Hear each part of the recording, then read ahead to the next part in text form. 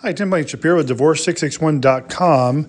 And what we're talking about today is we were reached out by a client, or potential client, I should say, that said they had one-upped us.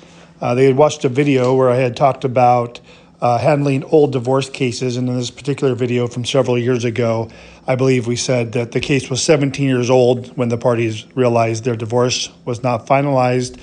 And in today, the gal that reached out to us, their case was filed in the 70s, and she said it was over 49 years old.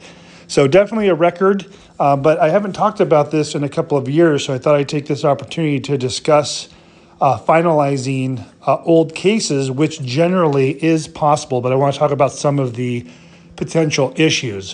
One, obviously, in a case where it's almost 50 years old, it would be locating, the other party.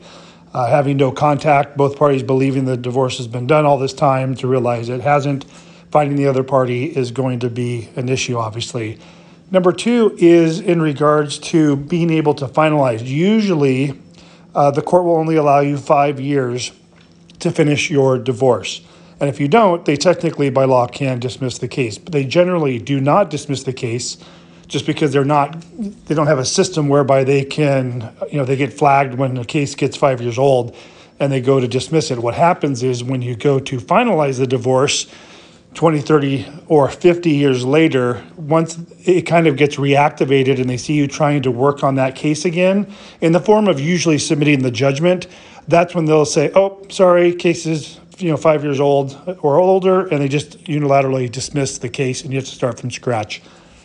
There is a workaround for that. There is a stipulation that can be drafted to indicate that the parties agree to basically continue and prosecute the case beyond the 5-year limit. There's some language that we put together, and we've done that successfully many times.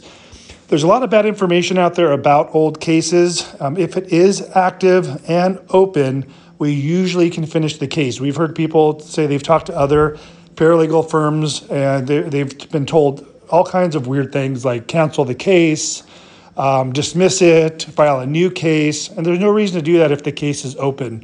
If there's issues with the documents, they can be amended.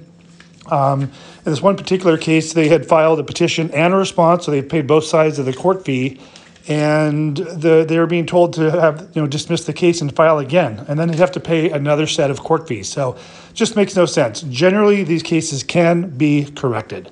Tim Blankenship, Divorce661.com. Hope you're having a great day. Talk to you soon.